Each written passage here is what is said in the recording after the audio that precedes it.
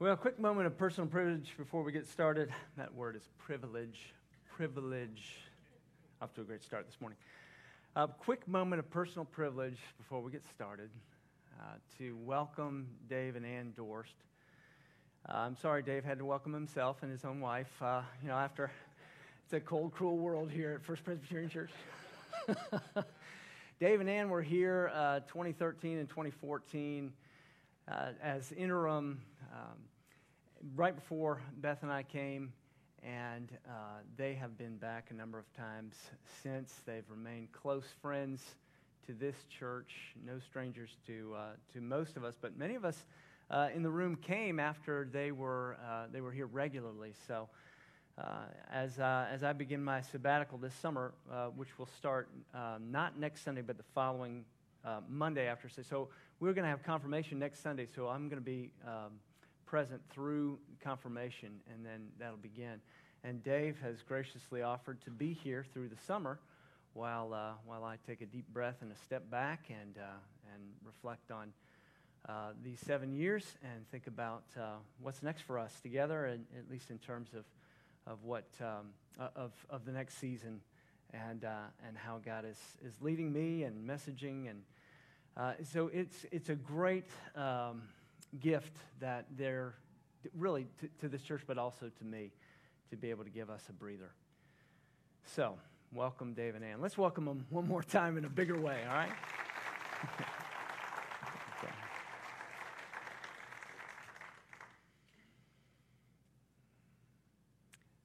The film Dan in Real Life, Steve Carell plays this dad of 3 girls. And this one scene has stuck with me where he messed up and he said some things out of anger. And the next morning, they're all vacationing together in this beautiful coastal Maine house, and his parents are there. So Mom and Grandma and Grandpa are there. And so he's talking with her and describing to her how he messed up. And he says, "I hurt them yesterday." And she said this, "Well, go unhurt them." That is just such a beautiful, redemptive picture of home life and what it takes. You're going to mess up. And this morning we're talking about moving from house to home. Last week we talked about moving from house to home in your marriage. Today we're talking about moving from house to home in the rest of your family. As a child, as part of the house, as parents over that household. How do we move from house to home when we know we're going to mess up? I love this. My favorite parenting verse is this: love covers a multitude of sins.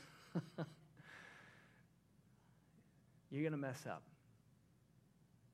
It's not about getting it perfect, but it's about making progress.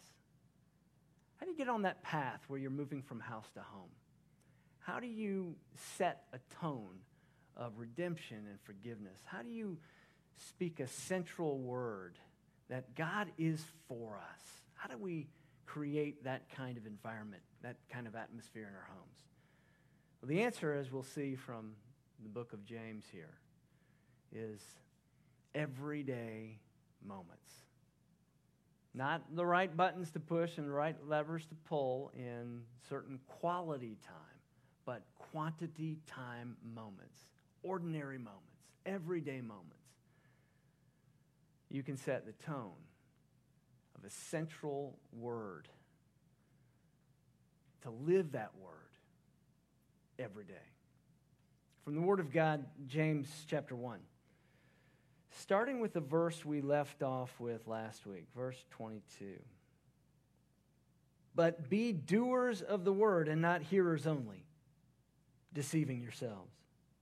For if anyone is a hearer of the word and not a doer, he's like a man who looks intently at his natural face in the mirror. For he looks at himself and goes away and at once forgets what he was like.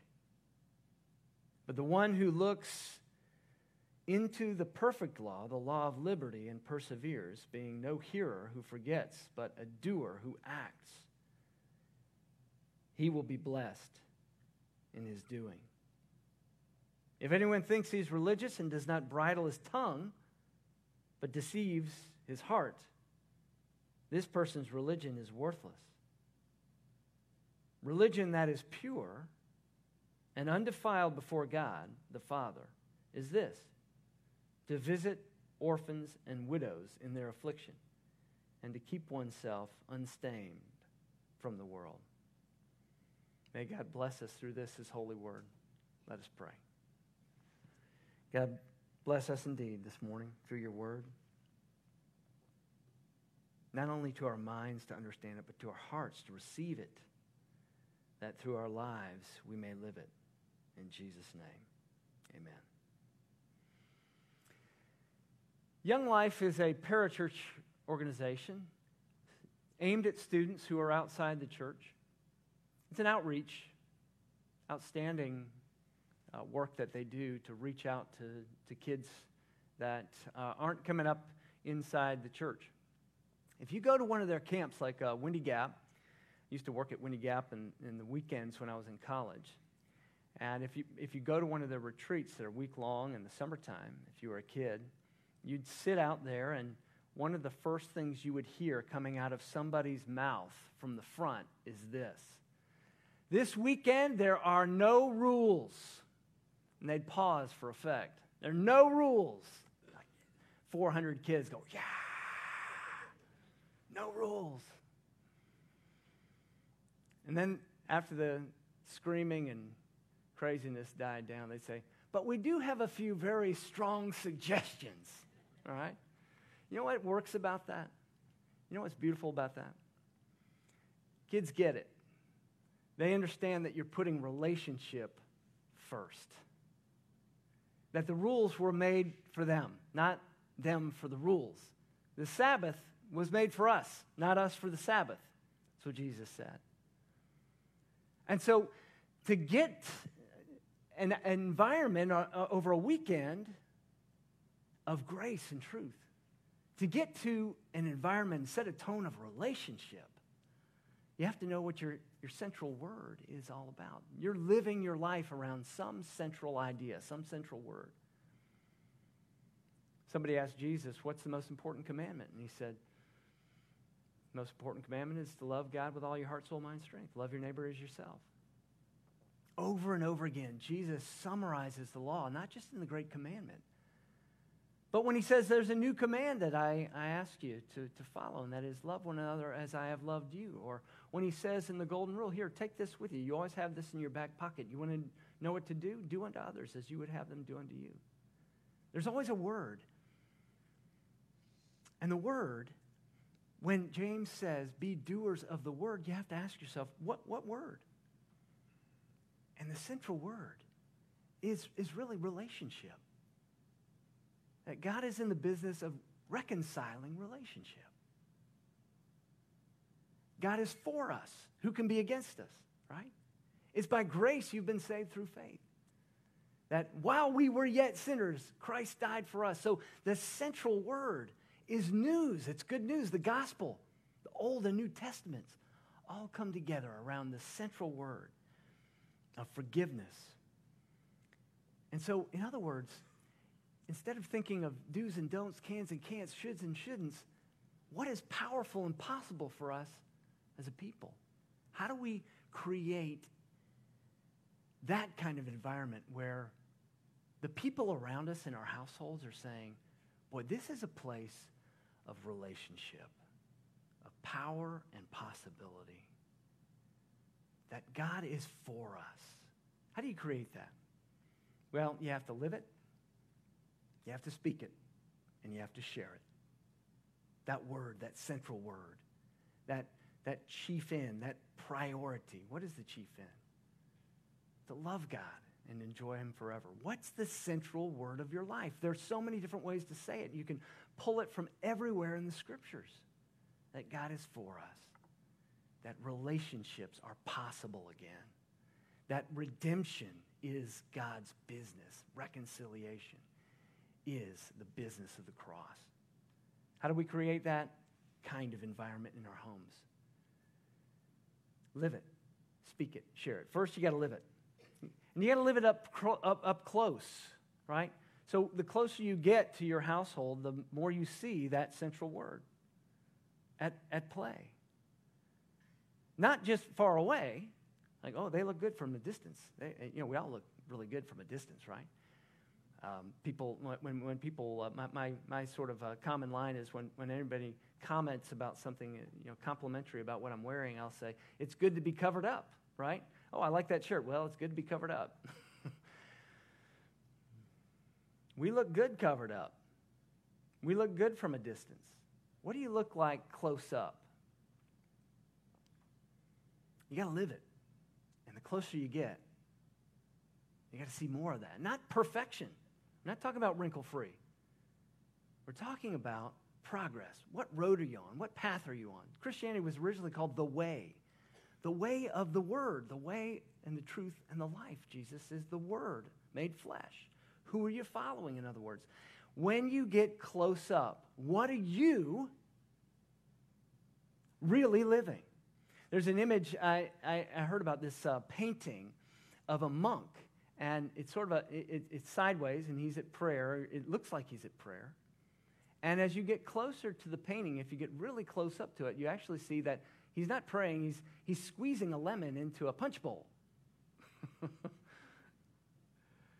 I just want you to picture that image as you think about when people get close up to you, or when you think no one's watching. Who are you when you think? Now, you've heard this, who you are when no one's watching. Well, someone's always watching. Someone's always watching. And do you feel that as pressure? Do you feel that as something potentially punitive, or do you feel it as power and possibility? It depends on what's your central word. What's the word you really believe over your life? Is it forgiveness? Or is it just try harder? Is it redemption? Or is it you better be good? Is it God is for us? Or is it watch out? What's the central word? When you get close up, are you living it close up? I think some of us do this thing called code switching, right? So what James is talking about here in this verse 22, being doers of the word and not hearers only, what he's talking about when he's saying, you're like somebody who's looked in the mirror and then you go and forget what you look like. In other words, we sometimes live two different ethics. Like we have this Sunday ethic, and we say, "Oh yeah, I believe that," but then we go and live another way. We operate our businesses as though we don't really trust that God is for us, that God is sovereign. We see that last piece of cake, and we think, well, I'm glad I got here first, right?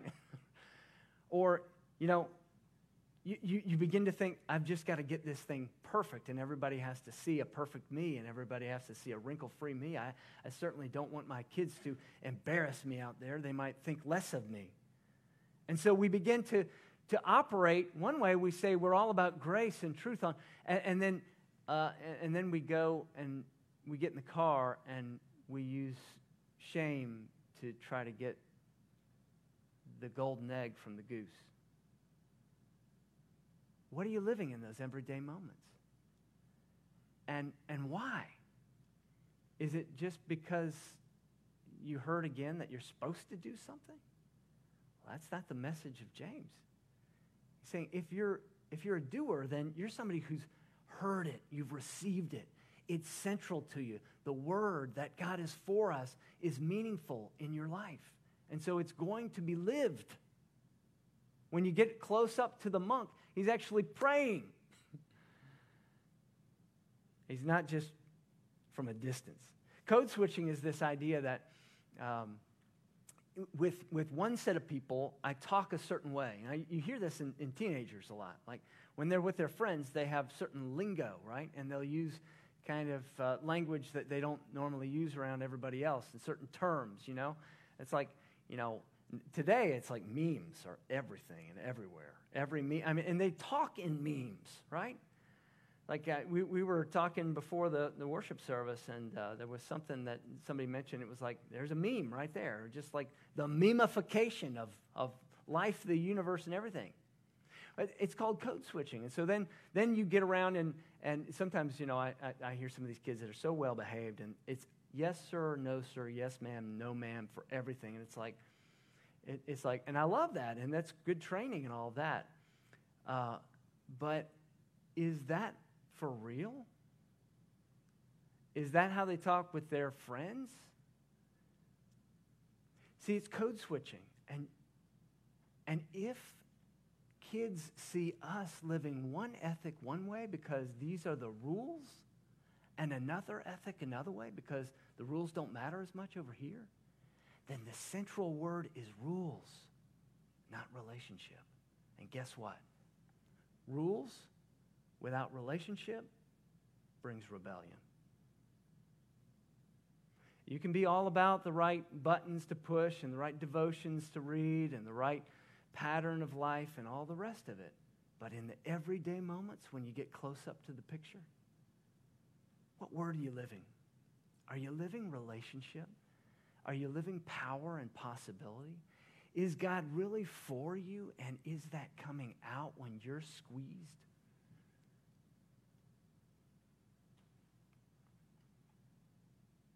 Eugene Peterson is one of my heroes. He died a few years ago, and there's a new biography called Fire in My Bones, written by Win Collier. Win was a young guy close to Peterson who got his permission to write his biography. And I've been making my way through it slowly over the past couple of weeks. It's just nectar to me. This is a guy who just was such an outstanding person in every way. Presbyterian minister, a real guy who really lived what he really believed. And this is what Win Collier says about what Peterson believed about the central word in his life about the gospel. It is the conviction that everything, absolutely everything in the scriptures is livable. Not just true, but livable. Not just an idea or a cause, but livable in real life. Everything that is revealed in Jesus and the scriptures, the gospel, is there to be lived by ordinary Christians in ordinary times. How do you create an atmosphere in your home, of home? Not just a house, but a home. More is caught than taught in everyday moments, in ordinary moments. More is caught than taught. What is that central word? Are you living it? Are you a doer of the word? Can the people around you see it before you speak it? When you say, well, it doesn't matter what we say then? Well, yes, it does matter what you say too. But your words should complement what you're really living. So you have to live it, but then second, you have to speak it. And you have to speak it knowing the weight of words. Now again, this is about power and possibility. This isn't about do's and don'ts, cans and can'ts, shoulds and shouldn'ts. Now here's how you're supposed to talk. No, it's like, what is the central word? Is God for you? Is the great command the great opportunity of your life? Is it the hinge of history? Is it the defining moment for you? And is that just what you're living? I'm not talking about saying amen and hallelujah and coming across like, you're sort of at church all the time in some Sunday school thing, some kind of falsified pattern of holiness. I'm talking about in the real stuff of life. Is God for you? Is he sovereign over all things? Is that the central word for you? Are you living it? And then, are you speaking it intentionally, genuinely, not religiously? Who you are, the way you speak it, the way it naturally comes out in you, knowing that there's the weight of your words and the people around you, the weight of your words. Verse 23 says this. For if anyone is a hearer of the word and not a doer, he's like a man who looks intently at his face in the mirror, for he looks at himself and goes away and forgets what he looks like. But the one who looks into the perfect law, the law of liberty, and perseveres, being no hearer who forgets, but a doer, he will be blessed in his doing. Deceiving yourself is when your words and your actions don't match up. There's no integrity. There's no matching. There's no lining up. There's no hand in the glove, right? It's just a glove. There's no life in those words. But the words do matter. There's weight in the words. I want to tell you about a guy that everybody in here has heard of, one of the most famous people in human history. And one of the most influential people in human history. In fact, he's sort of looming in the background between a view of democratic capitalism and a view that life needs to be managed by a central government. Okay, so there's somebody in the background in all of this. And this man grew up in Germany. When he was a boy, his household was centered on Judaism. They were Jewish. And then they moved to Belgium. And his father said, hey, we're going to be Lutherans now. And this boy was really confused. Like, I thought that we were Jewish. I thought that was our tradition. He said, no. We really need to join the Lutheran Church if I want my business to be successful here, if we want to have connections, if we want to have a decent life here, we really need to be Lutherans. We're Lutherans now. And this young guy had an impression about what was real that didn't match up with what was being said in the household. Is life centrally meaningful? And does our faith speak to it or not? Well, of course, I'm talking about Karl Marx, who said religion is the opiate of the masses. Imagine if the words and the deeds in that household had matched up, and that brilliant mind had seen the weight of words matching up with a life centered on a word of truth, a word of hope, a word of faith, hope, and love. You got to speak it. You see, we can deceive ourselves. You can fool a fool, right? We can be fools. You can fool a fool, right? You can be foolish. You can con yourself. You can con a con, right? You can con yourself. But don't think you can kid a kid. You cannot kid a kid. You can fool a fool, you can con a con, but you cannot kid a kid. If your words do not match up, if you don't recognize that your words carry weight and what they're lined up, truly lined up with, that they can measure that, they can see that. You see, what I'm saying is not, I know it sounds like what I'm saying is when there's a gap between those two things, watch out. Well, yeah, you should watch out, but what if they line up? Then what? Power, possibility, relationship. You see? Finally, if you want to go from house to home in the everyday moments, in the ordinary moments, where there's a central word that carries the day, that really gets a life-changing power in your midst, you have to live it, speak it, and you also have to share it. Verse 26. If anyone thinks he's religious and can't bridle his tongue but deceives his heart, his religion is worthless. Religion that is pure and undefiled before God the Father is this: to visit orphans and widows in their affliction, and to keep oneself unstained from the world. And you say, well, Tim, what? All of a sudden you're talking about, this book of James confuses me because I thought that it's by grace we've been saved through faith. And here you're talking about you better live it, and you better speak it, and you better go share it. That doesn't sound like by grace you've been saved through faith.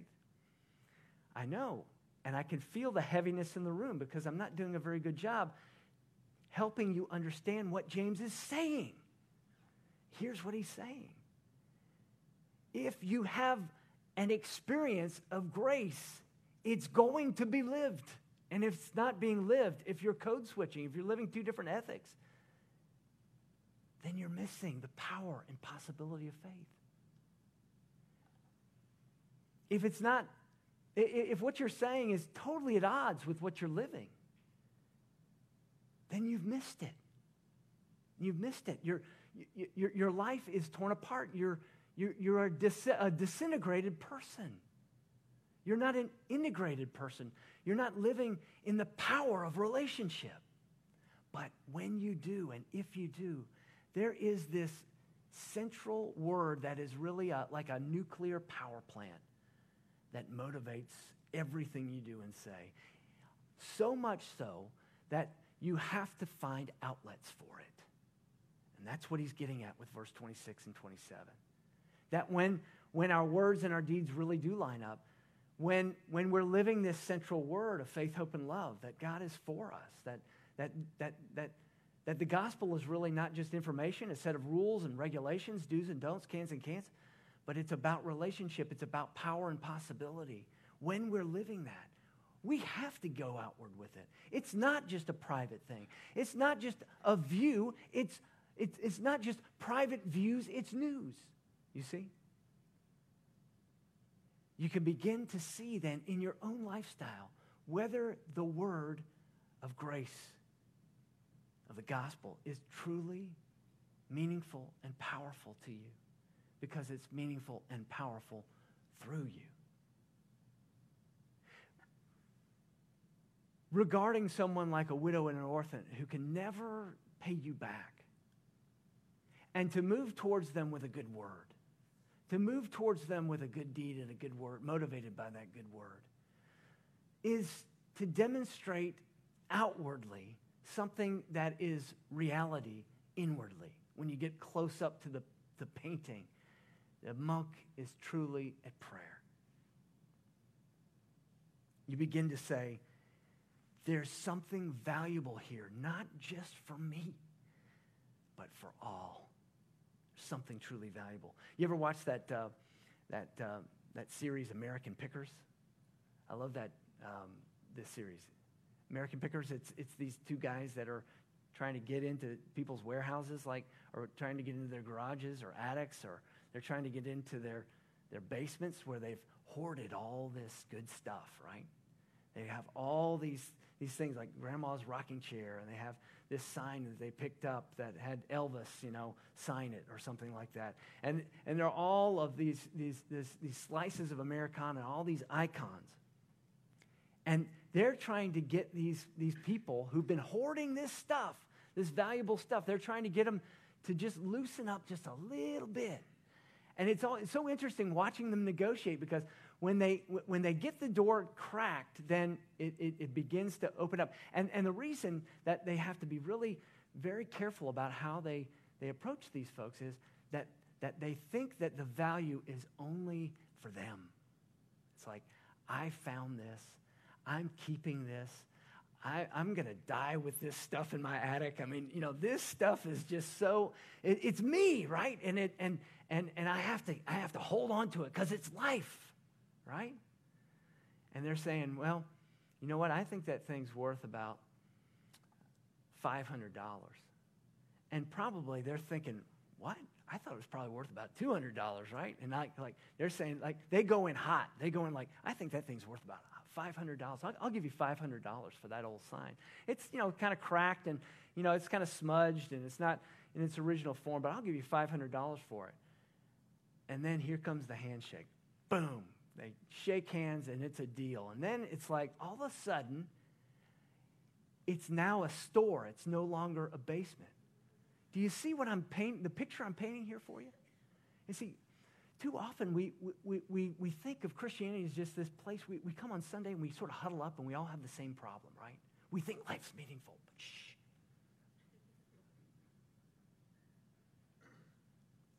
We think God is sovereign and powerful, but no, don't say it too loud. You know, this is just for us. This is just our view. This is just a set of our views. I see the power of the gospel comes to life in you when you recognize this isn't about your views. This is about news. That what happened on the cross and in that tomb is the hinge of history. And when the hope of that comes to life in you, it will be lived. That's what James is saying. Of course it will be lived. And here's the reassuring thing. You're going to mess this up today. But you're on the path of power and possibility. You're on the path of relationship. You're on the path of faith, hope, and love. And the people around you, when it is real, even when you get it wrong, are going to get it. And the people around you who can do nothing for you, that nuclear power plant of that central word, that God is for us, who can be against us? It has to get out. And that speech where you said the wrong thing and you hurt some people, here comes the power and possibility to go unhurt them. What's the central word of your life? What's the central word? Are you living it? All the way into every layer. Let's pray together. God, we thank you that before us is set this table where life came into human flesh. The Word was made flesh and dwelt in our midst. And here, in a way that we can taste and smell and drink and touch, see, is new life. Lord, bless these elements before us. From their common everyday purpose to a sacred tradition. That as we receive this bread and drink from this cup, we experience a magnificent exchange of our sin for your righteousness. In Jesus' name.